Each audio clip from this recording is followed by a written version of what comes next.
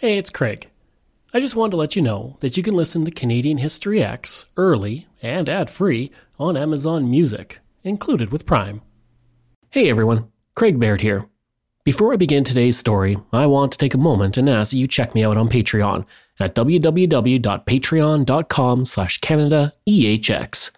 There are several tiers with great benefits, from ad-free content to t-shirts and other cool stuff.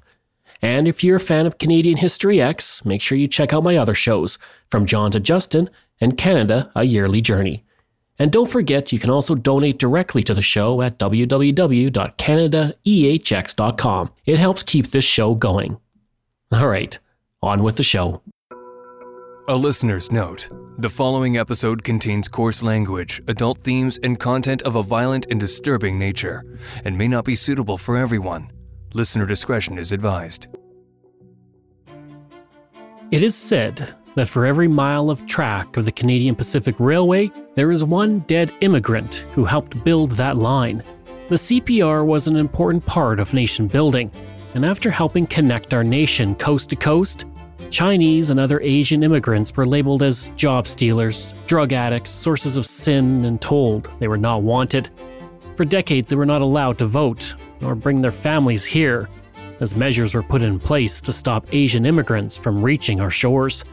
And in 1907, 9,000 rioters smashed windows and destroyed the shops and homes of Asian Canadians in Vancouver.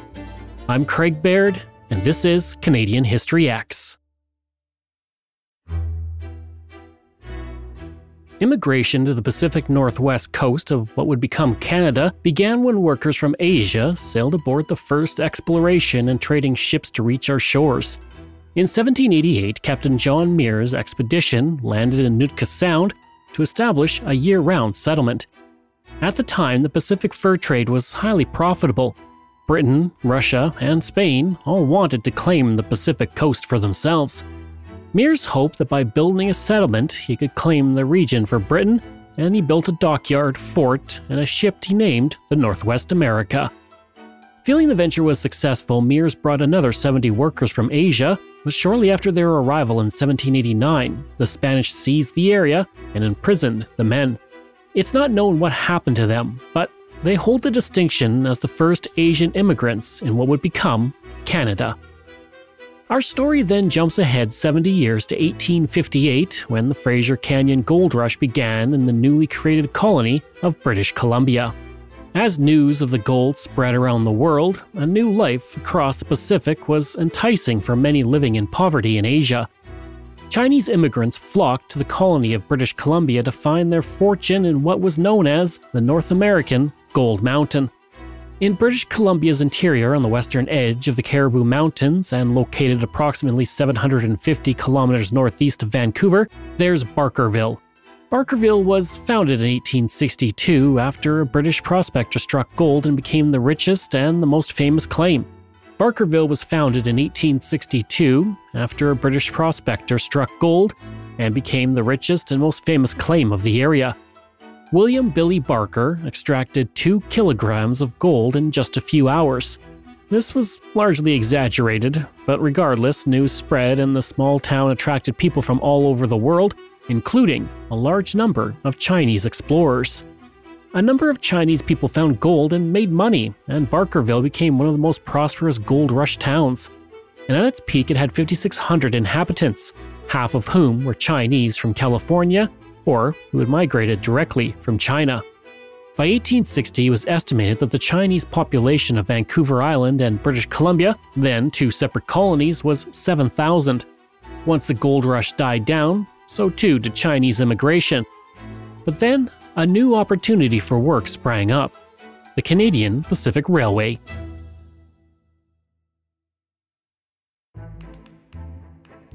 In 1880, a man named Andrew Onderdonk was brought in as a contractor to build large sections of the British Columbia portion of the Canadian Pacific Railway.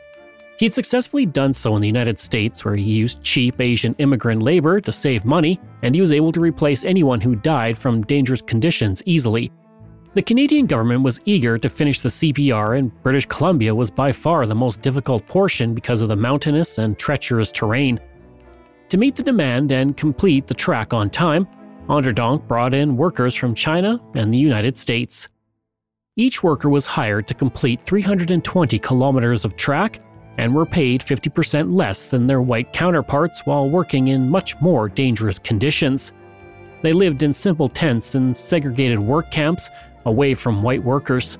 The meager accommodations were home in the hot summer and the cold winters. They had their own cooks, and medical care was pretty much non-existent. From 1880 to 1885, 17,000, mostly Chinese workers, completed the British Columbia section of the CPR.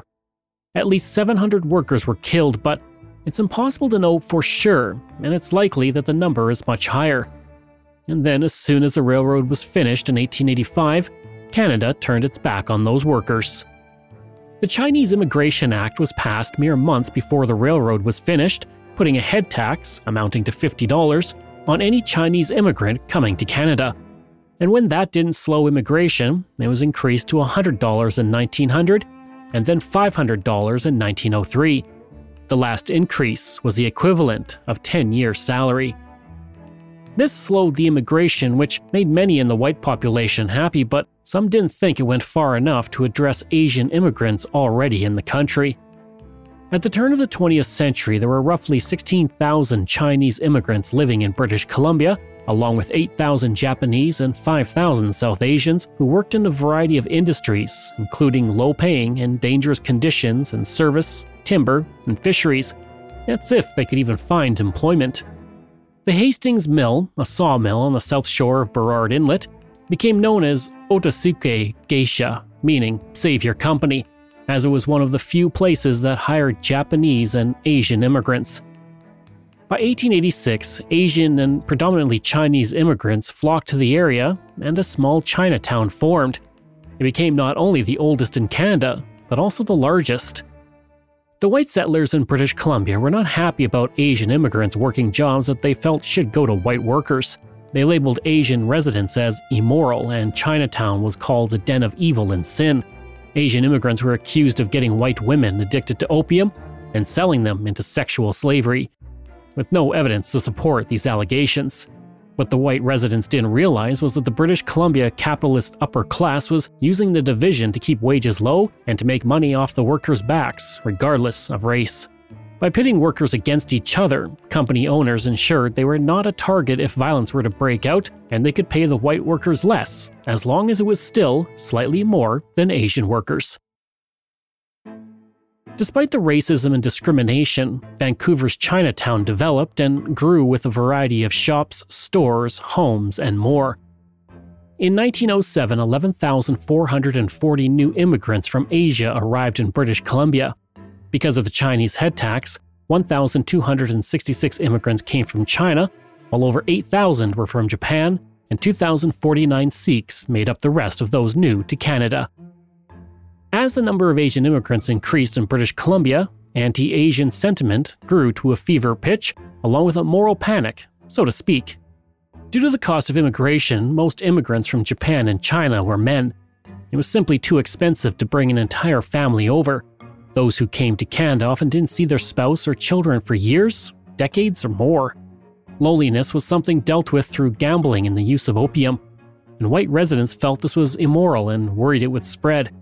Of course, white residents conveniently forgot or ignored the immoral behavior of fellow white residents who drank, took drugs, or gambled. And as tensions grew, the scene was set, and soon a powder keg was lit in British Columbia, resulting in a major blow to the Asian population.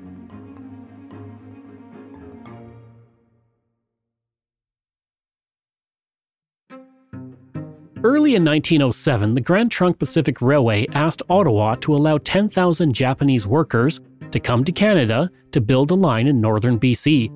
As news of the request spread by word of mouth, the number was inflated from 10,000 to 50,000, and there were claims the Japanese people would soon control Vancouver. Attorney General and future Premier of British Columbia, William Bowser, publicly opposed the request, as did other politicians in the province. White citizens banded together to stop what they saw as a takeover by Asian immigrants. On August 12, 1907, the Canadian chapter of the Anti-Asiatic League was formed in British Columbia. The League was supported by several prominent citizens, including Alexander Bethune, who was the city's mayor and co-founder of the organization. 400 white men joined after the first meeting, and they wasted no time in spreading their hate. At the organization's third meeting, members planned a parade for September 7th, which would travel to Vancouver City Hall, escorted by a band to draw as much attention as possible. City Hall was located between Chinatown and Japantown, and was suggested as a destination by Mayor Bethune and several city councilors. For the members of the League, the goal was simple. They wanted Asian immigration addressed and dealt with. Since the march was advertised in newspapers, it quickly became one of the biggest events the city of Vancouver had ever seen up to that point. 4,000 Canadians and Americans then marched while the band played Rule Britannia. As the march traveled, the crowd swelled to nearly 10,000 people, though some estimates say the mob was 30 to 50,000 strong. However, since Vancouver's total population was about 30 to 50,000 people, it's likely the 10,000 figure is more accurate. Upon reaching their destination, several speakers, including local religious leaders, addressed the crowd, who inflamed the crowd against the perceived menace of opium on white women.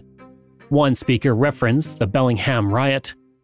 On September 4, 1907, 500 white men in Bellingham, Washington, gathered to drive a community of South Asian migrant workers out of the city.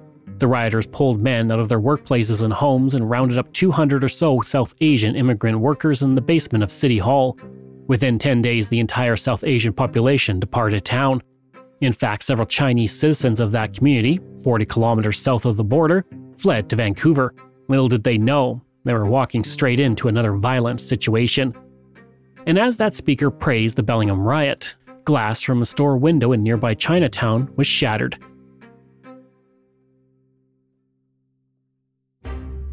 A teenager threw the first rock, and that was a spark to the growing powder keg. Almost immediately, the mob turned towards Chinatown, and mayhem ensued. People threw bottles and rocks through shattered windows, hell-bent on destroying all the stores and homes of the predominantly Chinese population in the area, and they were successful. It was reported that every single window in Chinatown was destroyed by the rioters. But at the same time, the mob's actions backfired. Most of the owners and landlords of the buildings in Chinatown were white. Once the mob destroyed Chinatown, they turned their attention towards Japantown. As the rioters marched like an army, they were met by armed Japanese residents who saw the neighboring destruction of Chinatown and were not about to be caught unprepared. They set up barricades to prevent the rioters from getting in, but that didn't push away the angry mob as they pressed forward in 4 separate attacks over the next day and a half. Each time, the rioters were pushed back by Japanese residents, but in the process, over 50 stores and businesses in Japantown were vandalized. To deal with the mounting violence, all 24 off-duty police officers were called, along with the fire brigade. They were hopelessly outmatched by the angry crowd and did little to stop the violence. The mob then turned towards the Punjabi area of the city, believing it would be an easy target. You know how bullies think they can get away with oppressing others until suddenly they find someone who defeats them handedly? Well, that's what happened when the white rioters descended upon the predominantly Punjabi neighborhood. Many of those residents came to Canada after they retired from the British Army, where they had served in the Sikh and Punjabi regiments for years. And as the rioters attacked, they quickly found out that not only were the residents far more skilled in hand-to-hand combat than they were, but they still had their service muskets and bayonets, or at the very least, ceremonial daggers and swords in hand. It didn't take long for white rioters to flee, barely escaping injury. Meanwhile, skirmishes continued for 2 days as many Asian residents were left to pick up the pieces of their shattered businesses and homes. On September 9th, the Vancouver Daily World published the racist headline, "Orientals Buy Arms." Below that, hundreds of Asiatics purchased rifles, revolvers, and knives. Then buried in much smaller font on the front page, the newspaper wrote, "Demonstration against Asiatics terminates in anti-Oriental riot. Mob of boys and young men sweeps through Chinese and Japanese quarters, smashing windows." The article about the riot portrayed the violent mob as just a few bad apples and listed just a mere 20 to 30 people out of the 10,000 who were to blame. The Vancouver Daily World wanted to frighten people and pit them against the Asian population before briefly explaining why the Asian population may have needed weapons to protect themselves. But even then, it portrayed those arming themselves as overreacting to the small threat of a few and not the violence of thousands. Not knowing if their homes and businesses were going to be attacked again, Japanese and Chinese residents patrolled their neighborhoods. They also held a general strike, refusing to open their stores or work at the local sawmills and fisheries. The Daily World wrote, "Chinese stoicism has given way to complete and angry agitation. Domestic servants and homes and clubs failed to turn up for duty. Sawmills are minus their Chinese crews, and the Mongolian car cleaners and yard gangs are discussing racial ructions in Canton Alley and Shanghai Street." Vancouver quickly stopped all weapons sales and began to fine and arrest Asian residents who carried weapons, even if they were using them for self-defense. In response to the continued oppression, Japanese residents marched to a public meeting on Powell Street to demand reparations from the city. Mayor Bethune told them that he would address their concerns. The irony of the co-founder of the Anti-Asiatic League telling Japanese residents he would address their concerns was not lost on me, and probably not lost on the audience in attendance either. As news spread around Canada, various newspapers and officials gave their opinions of the riot. Robert McPherson, Member of Parliament for Vancouver, publicly stated that, quote, "British Columbia must be a white man's country and all Asian immigration had to stop." He sent a telegram to Prime Minister Sir Wilfrid Laurier to that effect. The Toronto Globe wrote an editorial condoning the violence against the Asian population, stating, quote, "Canadian institutions, conditions, and standards must be shown worthy of being preserved from the deteriorating influence of foreign admixtures." End quote. Overseas, the London Daily Mail praised the Japanese population in hopes of keeping good relations between Britain and Japan, while stating that such prejudice against the Chinese population was rare in Canada. A few days after the riot, the Canadian government made a quick apology to the Japanese government. At the time, Japan was a British ally and thus by extension a Canadian one too, and Canada wanted to increase trade with Japan, so they blamed Americans from Bellingham, Washington who came to Canada to start a riot in Vancouver. In the aftermath, Federal Labour Minister William Lyon Mackenzie King was appointed to conduct a royal commission on the riot. King would eventually become Canada's longest-serving Prime Minister for over 21 years. Another fact about King? In 1923, 2 years after he first became Prime Minister, he enacted the Chinese Exclusion Act that restricted all Chinese immigration to Canada, which remained in place until May 14, 1947, the year before King resigned as Prime Minister. He was not a fan of Asian immigrants, and in the end, the commission compensated the Chinese Canadian community for $26,000 for damages, and $9,000 went to Japanese Canadians.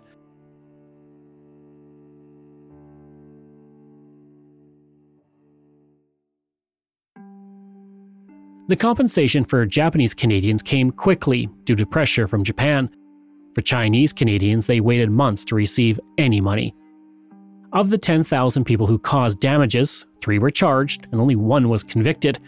And that rioter wasn't convicted for attacking Chinese or Japanese residents, but because he punched a police officer. On January 25, 1908, Canada took another step in response to the race riot, and it may not surprise you to know that it was a rather unfair response. Through an informal agreement with Japan, Canada banned immigration from the country. Under the agreement, only 400 laborers and domestic servants would be allowed to immigrate. However, it didn't take long to find a loophole in the agreement. Japanese citizens could come to Canada if they went to Hawaii first because the island nation didn't fall under Japanese jurisdiction, and they could then migrate from Hawaii without a problem.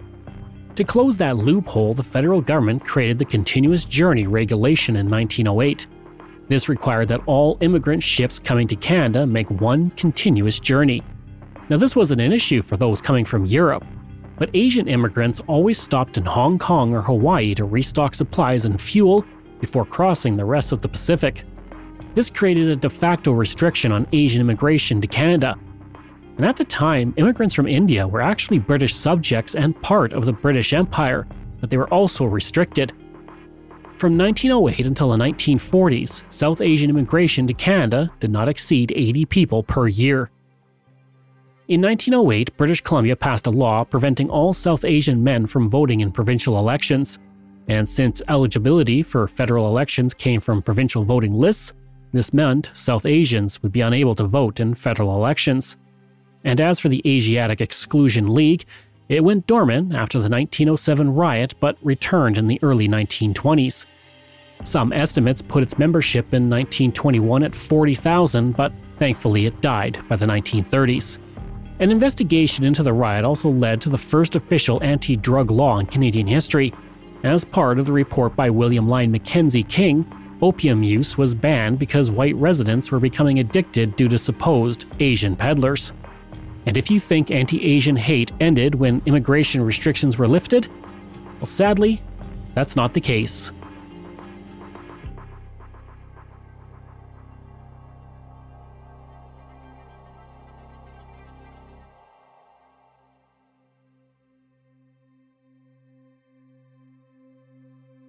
Anti-Asian hate has never gone away, and things escalated during the COVID-19 pandemic. The Asian population of Canada and across the world was subjected to verbal and sometimes physical abuse because of the outbreak. In 2021, there were 943 reports of racist incidents against Asian Canadians, and that was up 47% over the year before. These figures came from a study by the Chinese Canadian National Council Toronto chapter and Project 1907, which is a reference to the year the riot took place in Vancouver.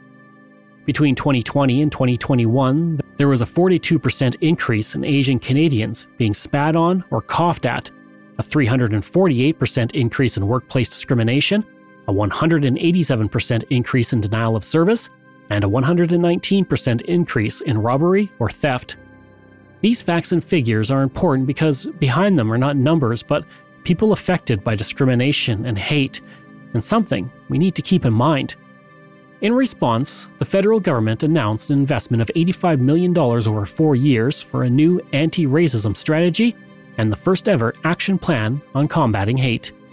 And I hope we can do our part to stem the racist tide and prevent a repeat of September 1907 from ever happening again.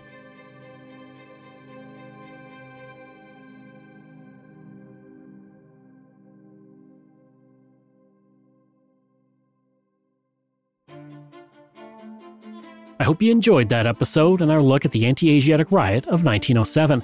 Next week, we're looking at the Edmonton tornado of 1987. Information from CBC Canada's History, British Columbia, and Untold History, White Riot, Wikipedia, Wilfrid Laurier University, BC Labour Heritage Centre, The Conversation, Vancouver Daily World, and the Library and Archives Canada. This show is researched, produced, and written by me, Craig Baird, with the help of Dila Velasquez. Audio production and design by Rosalind Kufor. If this is your first time listening and you like what you heard, please take a moment and give us a 5-star review to help other people find these amazing stories. And there are so many for you to sink your teeth into. If you enjoyed this podcast, then please check out my other podcasts, From John to Justin, Canada, A Yearly Journey, Pucks and Cups, and Canada's Great War. We love hearing from you, so if you have a show topic you want me to cover, email me at craig@canadaehx.com. or stop by my website and social media. I'll include all of those in my show notes. Until next time, I'm Craig Baird, and this is Canadian History X.